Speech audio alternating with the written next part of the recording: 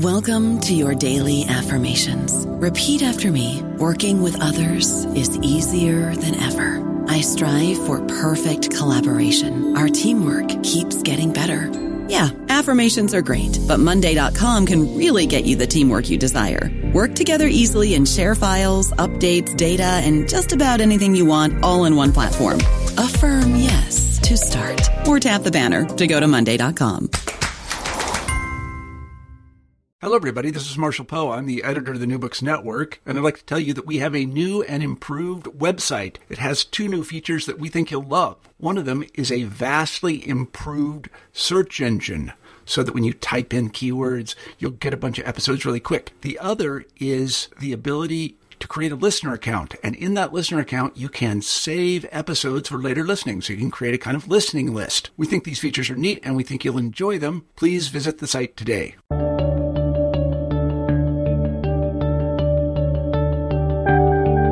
Welcome to New Books in History. I'm your host, Christine Lamberson. Today, I'm here with our guest, Michelle Nickerson, who is an associate professor and graduate program director of history at Loyola University in Chicago.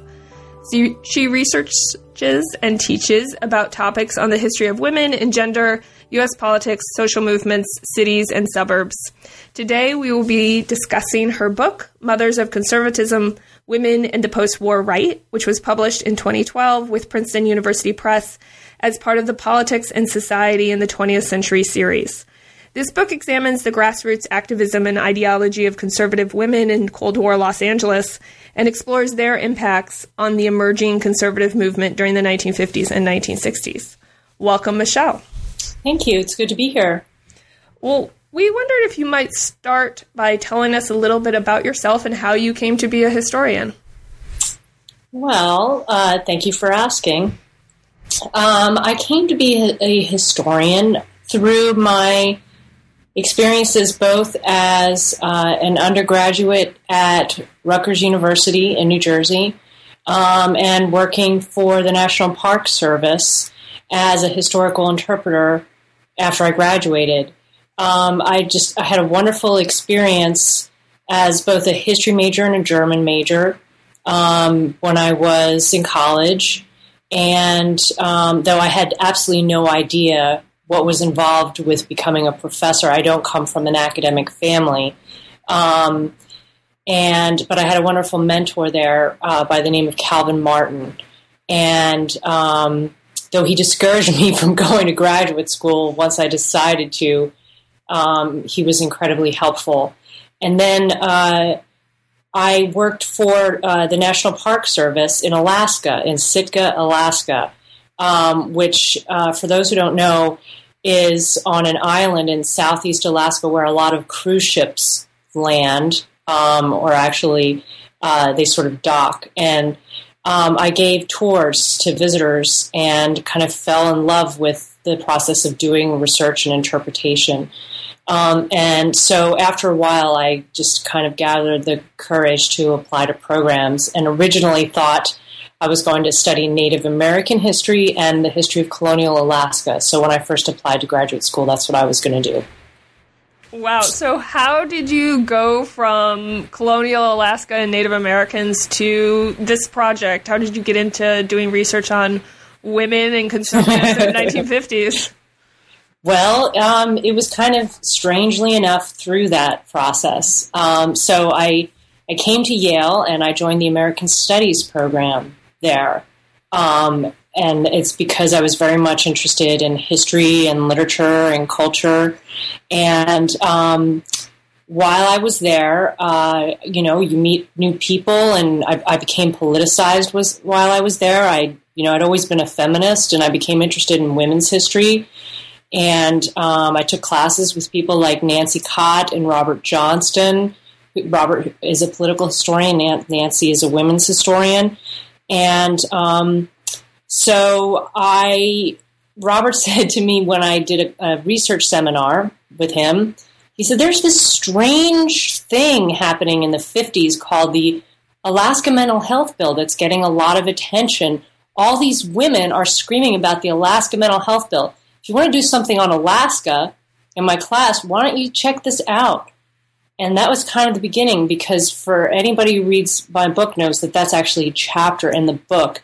The Alaska Mental Health Bill became essentially a conspiracy theory that women conservatives in the 1950s came to believe was an attempt by communists to establish a Siberian camp, a Gulag-style camp. And so that was one way into the thing that I wanted to study. And also, reading from my women's history exams, I discovered conservative women, and, well, the way I wanted to study them while I was reading for them. Kristin Luker's book, Abortion and the Politics of Motherhood, was very inspirational for me. I realized sociologists were studying conservatives the way I thought historians should. And Alan Brinkley's call in 1994 for historians to study conservatism as a legitimate political movement. I was among the generation that wanted to take up that work. And so I completely changed my focus. But I did not lose my advisor, John MacFarriger, who I came in to study Western history with and colonial history, encouraged me to make that shift. But he always remained the mentor for the project and the director of the dissertation. That sounds like a great journey. So your book is bringing together conservatism and women's history, and I thought maybe we would start then, or I'm interested in hearing a little bit more about who these women are. Why are they so exercised about what's going on in Alaska and mental health and these issues? Well, I was really flummoxed too when I started this, and I kind of started with that question. I'm glad you asked, because the people around them in the world of Southern California, you might say high life, were not generally interested in the Alaska Mental Health Bill. These were middle-class women of, in some cases, school-age children. In some cases, their children were grown. But in most instances, they were mothers. But they had decided that communism was such a menace that it was their job to basically commit themselves, in some instances, full-time to this problem. And so I actually interviewed about 30 women to try and get a sense of,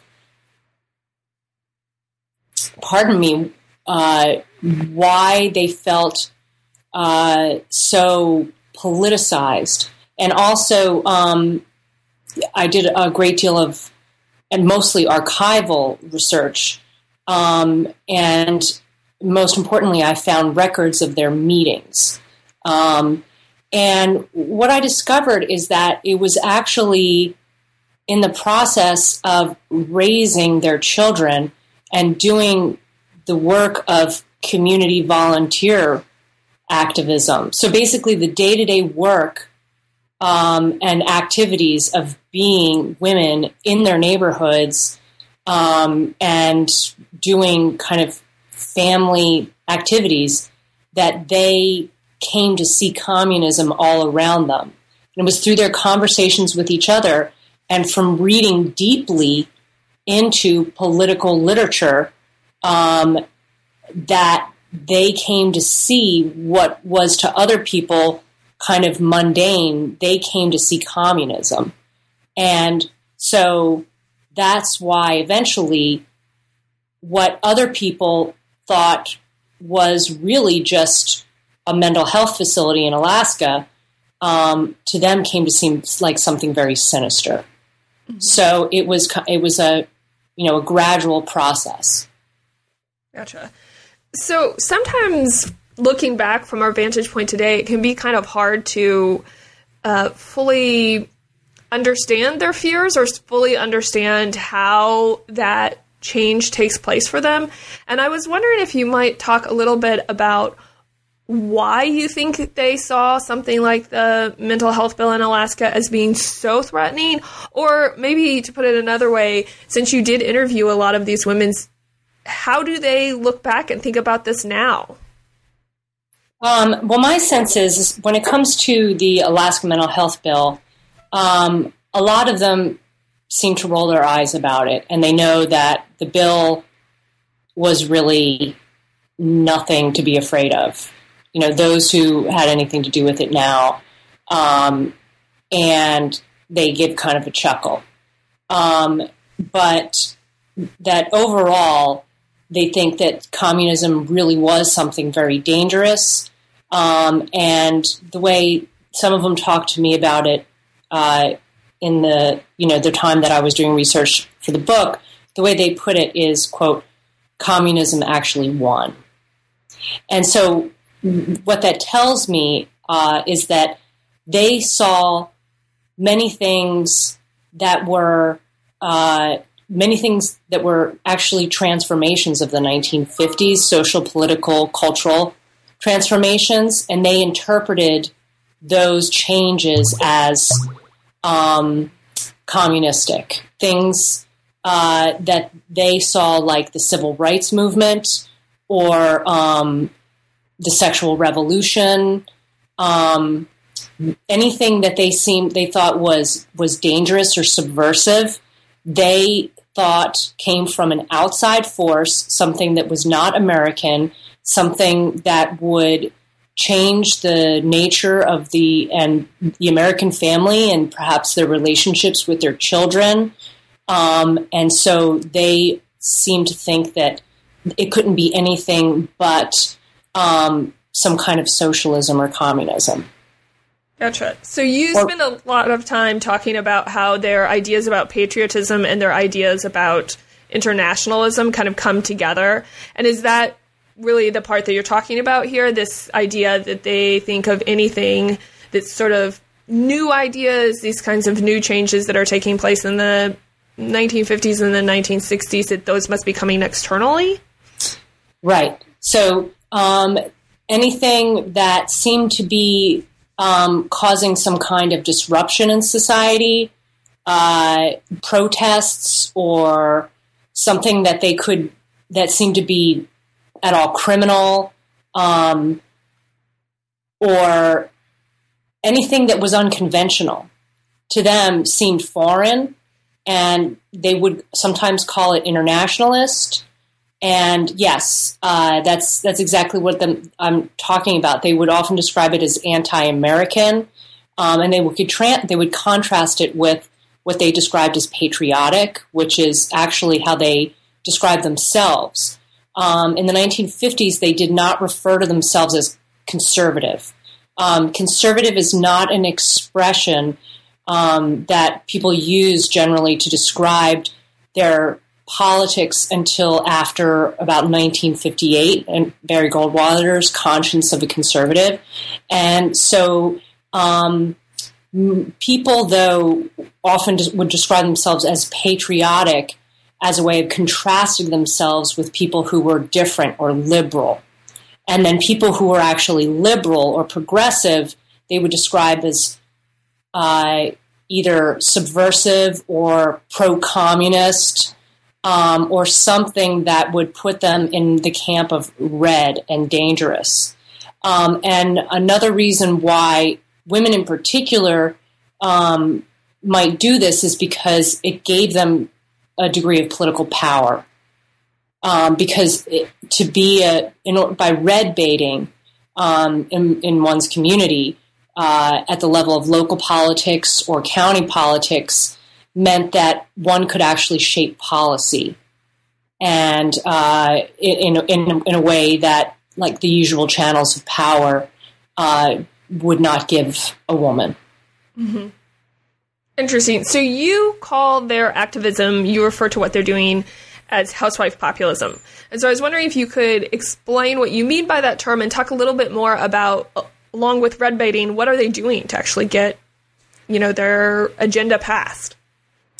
Okay, actually, housewife populism, I don't use it to describe their activism so much as an ideology in formation. And the way I describe that ideology, historians often use that word, at least I say in class, as a belief system that's so close to you that you can't see it. So in this case, an ideology that took formation in the Depression era, when maternalism of the 1920s started to lose power. Maternalism being that political ideology that gave middle-class women, progressives, a great deal of power to kind of clean up society, and this was the ideology of reformers and suffragists and women who were in settlement houses. But during the Depression, maternalism, I argue, lost power because there was elitism that drove maternalism. It involved middle-class women who necessarily had to assume a kind of perspective of class privilege, that they had to reach out to a class of people who were less fortunate than them. But in the 1930s, in the Great Depression, there was a great sense of anti-elitism developing among many different classes of Americans. Most of it was directed at economic elites, at bankers, but also at the government. An anti-elitism, a populism that expressed resentment at financial elites. There's also a great deal of anti-Semitism reflected in that populism. And so what emerges is, even among middle-class Americans and women, that many housewives, many women begin to see their role in politics as one of protecting their families and protecting their communities from outside interventionist elites in government, or even any kind of power that might threaten the family or the community from outside. And so what happens by the 1950s is, in the conservative movement, women, even those who are actually quite wealthy, start to position themselves as if they are part of a beleaguered majority that need to protect families and communities against a menacing government elite that wants to use its powers to threaten family life and threaten children. And so women who are actually have a great deal of power can act as if they themselves don't have much power. And women, I argue, and I believe I demonstrate, really did believe, even women who were quite wealthy, that they were being threatened by the government, and they were being threatened by powerful figures in the government, and that their families were too. So that's housewife populism, and I would argue that it's alive and well today, and that you see it in the most upper echelons of American politics, especially when you hear people like Sarah Palin. Mm-hmm. Absolutely.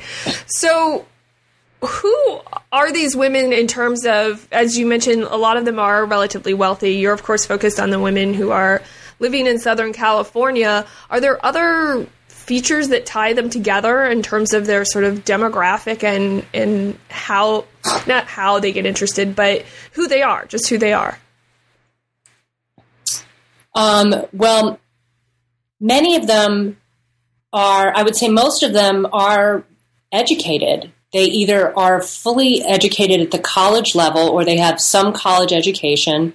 They tend to be married to professionals or businessmen. In any case, they have generally a family income that's pretty stable.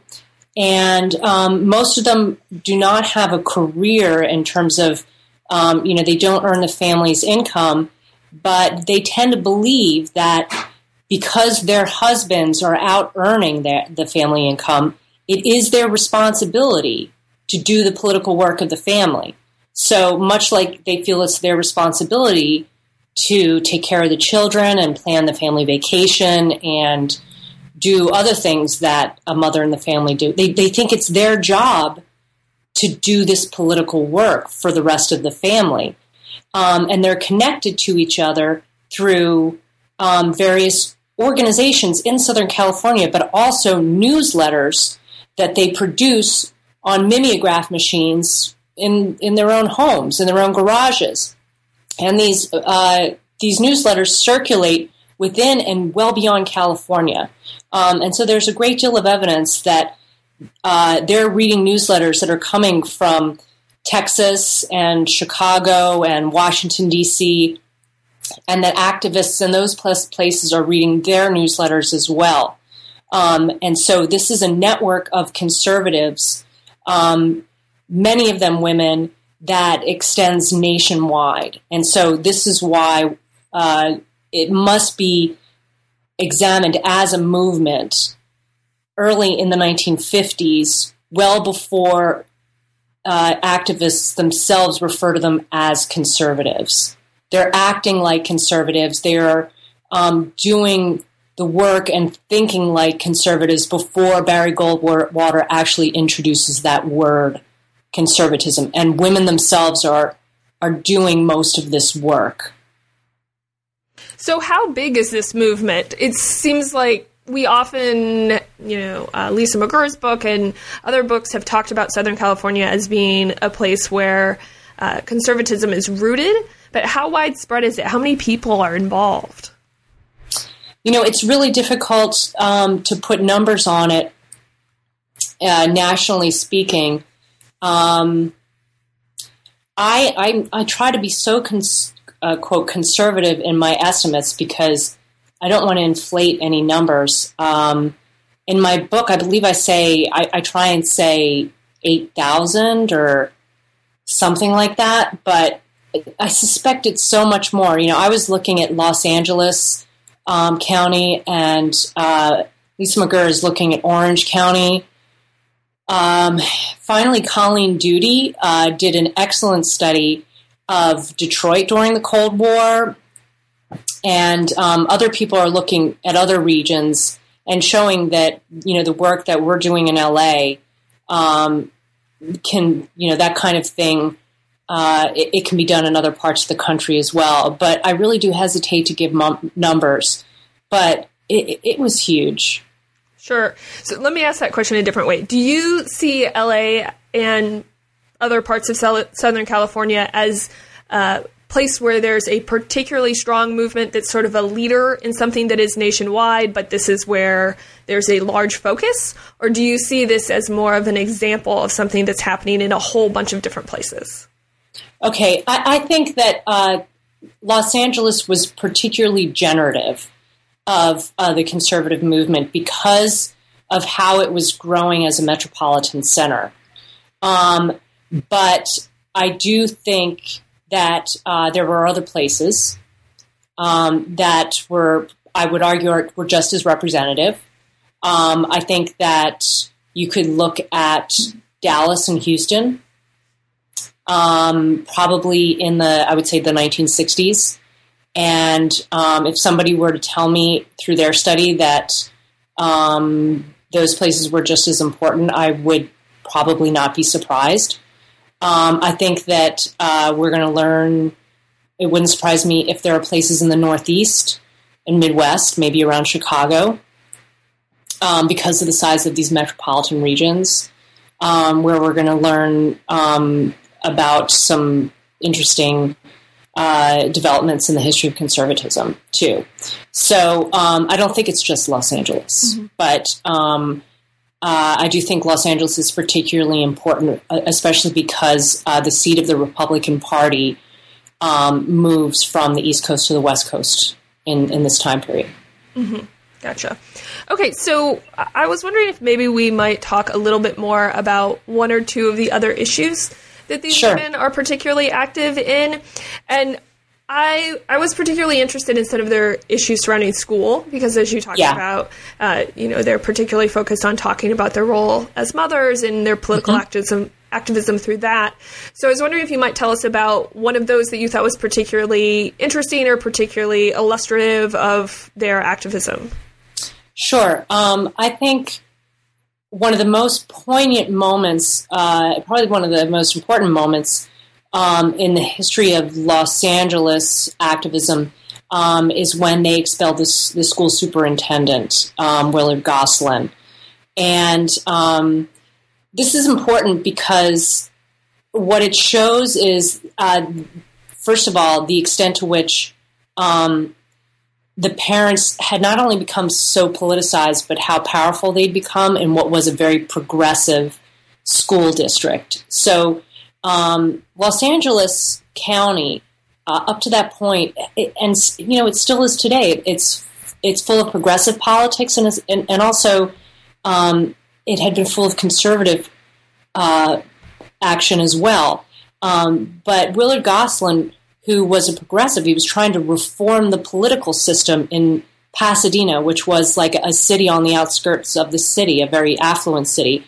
But they'd have this problem of segregation, where students were being bused from one part of the school district out to another in order to accommodate parents who wanted to segregate their children.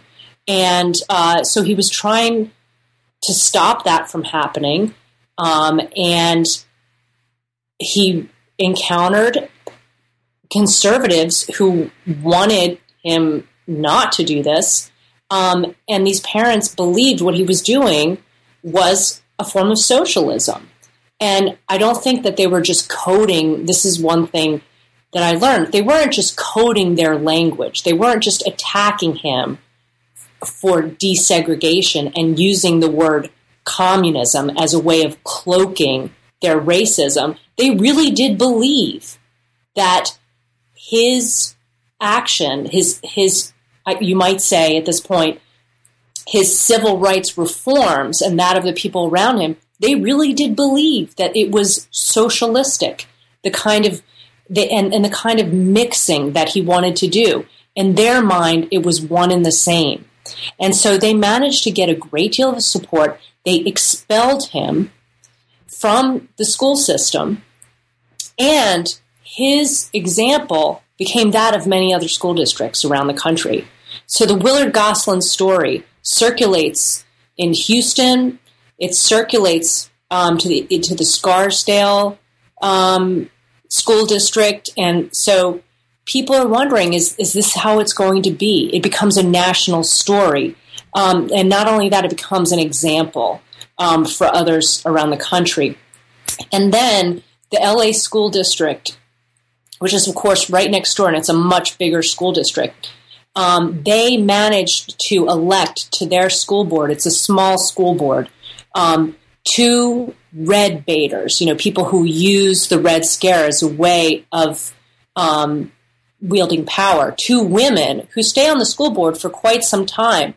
And they manage to essentially remove all teaching materials by UNESCO, the United Nations Education, Science, and Cultural Organization, on the grounds that it's communistic, it's socialistic, because UNESCO promotes, quote, internationalism. And in the minds of many anti-communists, internationalism equals communism.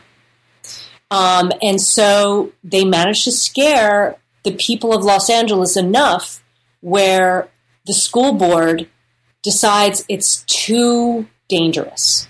And that's how red baiting worked in the 1950s. It's not that you had to convince all the voters. You just had to convince enough people that an issue was dangerous or too hot. And people who were about to come up for election, like people on the school board or local officials in the city or county, that they would be afraid for their next election. And so they would just do something like pull the curriculum. And what's important about this is that progressive education was something that used to be part of public school curricula. And really, it's not anymore.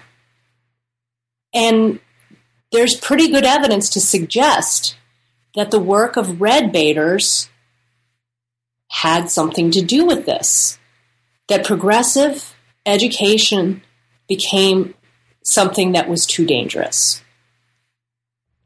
So these women are enormously influential, it seems like. And I'm curious about two questions, but I'll start with the question of what does everybody else think about this? It sounds like they're certainly, as you say, scaring enough people and getting enough people interested to have a big effect on policy. But part of the reason I'm curious is I write much more frequently about the 1960s than the 1950s. And with someone like Goldwater, there's, of course, a strong historiography talking about how much Democrats in particular, or liberals, underestimated the conservative movement. Now, of course, the 1950s, there's a much stronger strain of anti-communism going on. But I'm curious what everybody else thinks about these women. Are they seen as a political threat? Are they people that are just getting a lot of support, or are they something else? Well, some people think that they're crazy. And then some people don't want to go near them. Some people are just not listening to them. Already the words like paranoia and, they're already those words, what are the other, crackpot, those are already in circulation. And they're already being used to describe conservative women. And in fact, by as I mentioned in the Siberia, USA piece, women become the icons of what becomes known as the conservative style. So a lot of people just think they're off their rocker, especially intellectuals. In fact, they're even dismissed by what some people describe as the mainstream of American conservatism. The National Review, William Buckley's journal, they attempt to distance themselves from conservative women. They write about Siberia, USA, as a way of mocking the women who are campaigning against the bill.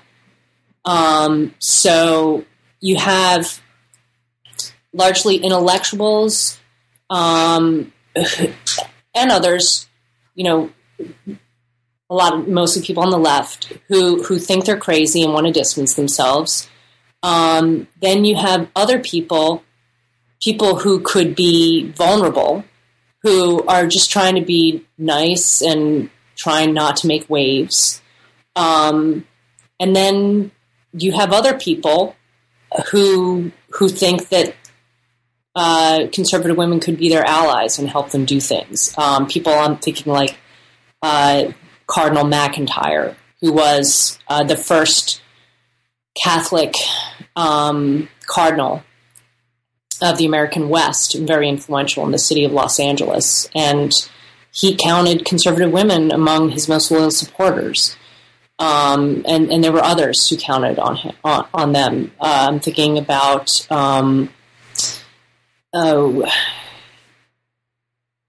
there's a very influential pastor whose name is the Reverend Fifield, who he established a very influential speaking series, and he was a very formative libertarian of the 1950s and 1960s, who was on the radio and held a speaking series at his church. So, people like that. Mm-hmm. Okay, so it seems like there's a pretty big range then of how people are responding to them, really. Yeah, and of course, Robert Welch of the John Birch Society loved them and counted on them. They were among his most loyal supporters. Right. So the other question that I was curious about in regards to these campaigns is you mentioned that one of the legacies of the school activism was in really changing and getting rid of or decreasing at least progressive education. I was wondering if you might talk a little bit more about what other sorts of legacies or what other more long-term effects you might see these women as having. Well, I think that women played an important role in establishing the grassroots traditions of the conservative movement. Conservatism becomes a mass movement in the 1950s. And really, it's women who initiate that process. They started organizations out of their living rooms and kitchens, and they opened the first right-wing bookstores I found in the course of my research and mapped 27 conservative bookstores around the greater Los Angeles, and most of them were started and run by women volunteers who raised capital from companies around Los Angeles, and they persisted into the 1970s. And then they were more or less replaced by John Birch Society reading rooms. Women were the volunteers for the organizations like the Christian Anti-Communism Crusade that was run by a man by the name of Schwartz. I mean, he was the Christian Anti-Communism Crusade, Fred Schwartz, but women volunteered for him in the different cities where he would bring this crusade that was held in stadiums. They were like rallies. And then women like Janet Green was, she was an anti-communist folk singer. So she would become like, the voice, the singing voice. And women were the volunteers for people like Barry Goldwater. Women wrote and published and circulated the newsletters. So women were very important to those early years of conservatism becoming something more than an intellectual movement, more than the National Review. Barry Goldwater, of course, helped to make conservatism a name and a word and an idea. But when you really try and understand the early dynamics of the mass movement, you can't really understand it without looking at the work that the women were doing. Women were also doing that early grassroots canvassing work of conservatism in the Republican Party. So bringing conservatism into the Republican Party. And I think probably the last thing I would emphasize, and most importantly, is bringing the issues of the family into the Republican Party and into conservatism. So when we think about how women saw communism happening in the schools and imagined liberalism and as something communistic, as something that was sinister to the family, well, that's what they brought into the conservative movement, this idea that conservatism was more pro-family. Mm-hmm. Of course, as a feminist, I don't think that's the case at all. But somehow conservatives have come to believe, and they believed this long before they were anti-feminist in the 1970s, they believed that the Republican Party and their ideology was more pro-family and more oriented to the conservative family than that of liberals. And I think that the work of women had a great deal to do with that. An example I would give is for The Conservative Sex was a book published by a famous conservative intellectual, and oh my God, his name is totally escaping me right now. But he talks about women as the conservative sex.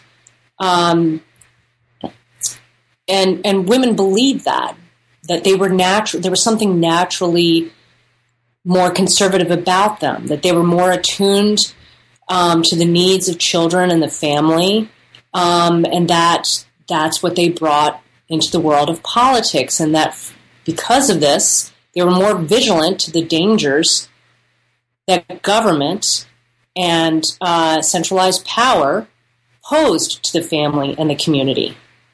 And therefore, they had a role to play in politics. And they weren't the only ones that believed them. Conservative men believed it too. At least that's what they said in the 1950s and 1960s.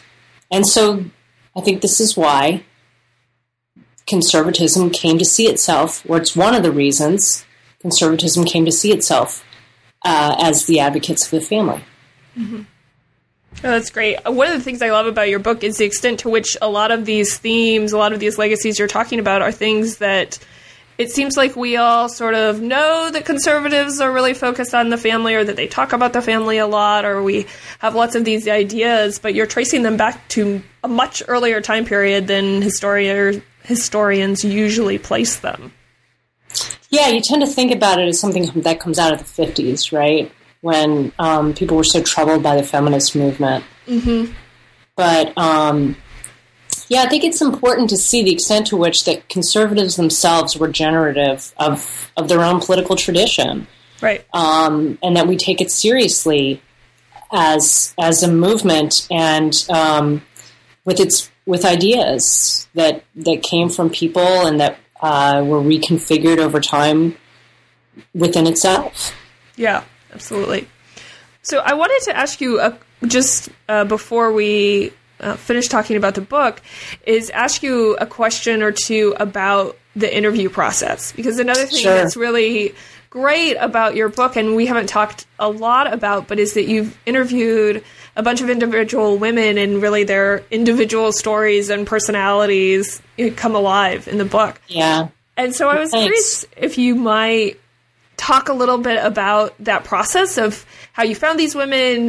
Were they really excited to talk to you? Are they, we talked a little bit about how they look back on the Alaska Mental Health Bill, but just kind of what that experience and process was like.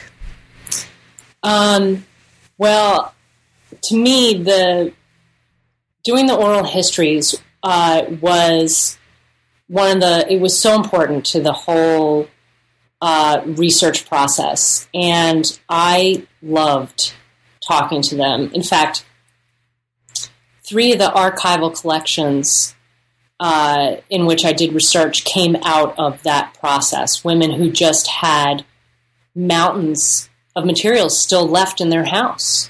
And they eventually, not only did they give me access, but they then left it. In 2 cases to the Huntington Library, and in 1 case to UCLA. These were incredibly rich materials, and most of them were so eager to talk to me because they had stories to tell that people generally had never been interested in before. I'm sure you're not surprised to hear that. And they felt like they had participated in this history. They had really participated. They had worked really hard, and nobody had cared to talk about it before. Many of them were a little anxious because they felt as if the media generally wanted to write, or they wanted polemic from people like them. But they were already, by the time I was doing interviews, I forget if Lisa McGurk's book was out, but Rick Perlstein's book was out. There were a couple of books already out that I would bring to my interviews and say, I don't want to write polemic. Look, this is what historians are doing. This is how we write about conservatives today. These are the questions that we ask. This is what we want to know. And that was enough for them. But what kind of disturbed me was that they weren't just friendly. They were way more interesting and solicitous and frankly disarming than I had anticipated. And so I found myself warming up to them. I became friends with a couple of them. Mm-hmm.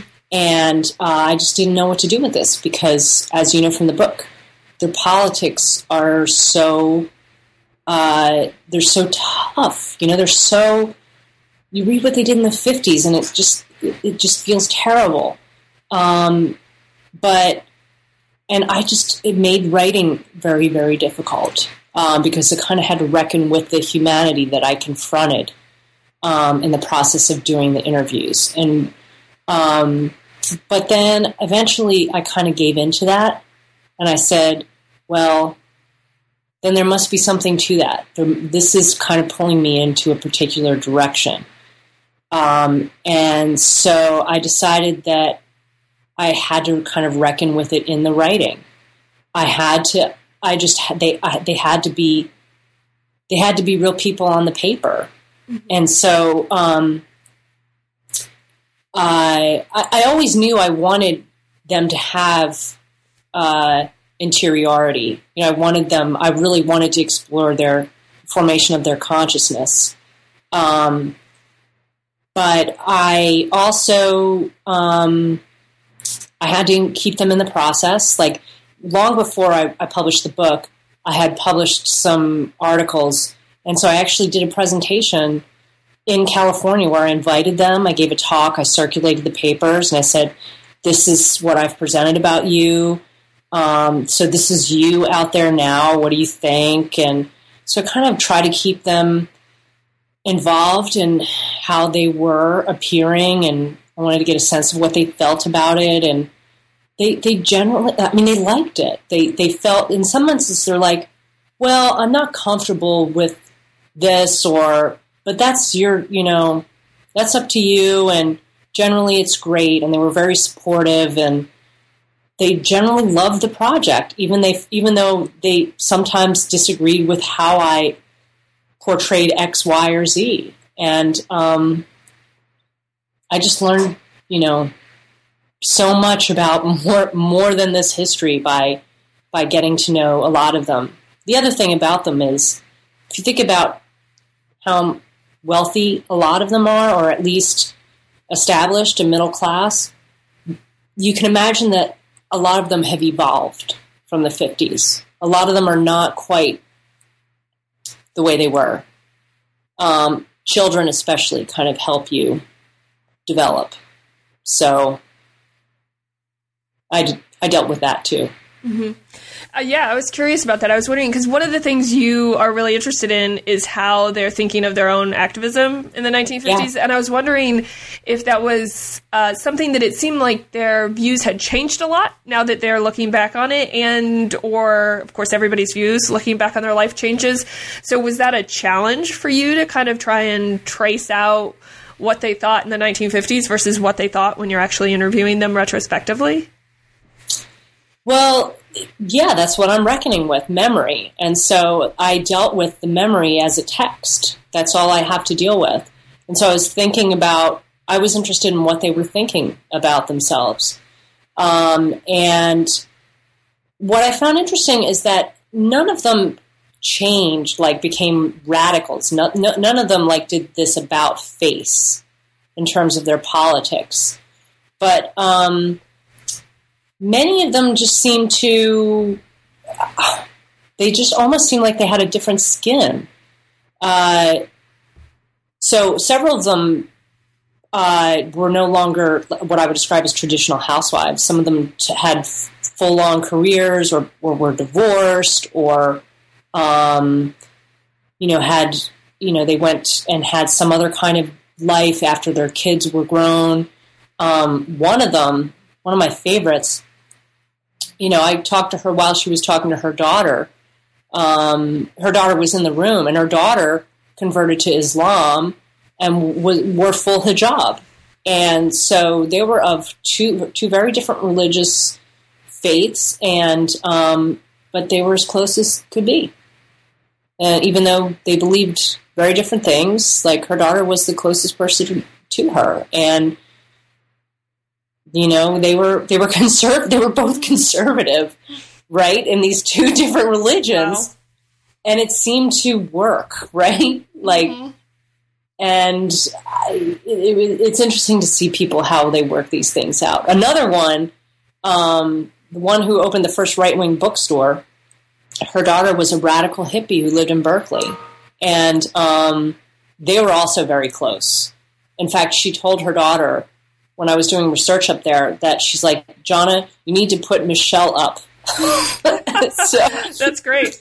Yeah, it was great. And so I got to know her daughters very well. You know, they're all very close, even though their politics with their mother was very different. You know, so you see these generational relationships kind of, you know, change them to a degree, though not completely. Yeah, that's really fascinating. It's a great set of stories. So we've taken up a lot of your time, so I thought we would end by asking you our traditional last question, which is, what are you working on now? So I've gone from studying conservatives in Los Angeles to studying radicals in Camden, New Jersey. Oh, wow. Okay. So I'm looking at Catholic radicals of the late 1960s who were protesting the Vietnam War by raiding draft board offices. In particular, I'm looking at a group that raided the draft board office in Camden, New Jersey in 1971. And I'm interested in this episode for a lot of reasons. They were caught because the FBI had infiltrated their action. They basically had a guy who spied on them for free. And then, so the FBI caught them red-handed, and then they went up for trial in 1973 and were fully acquitted by the jury, by jury nullification.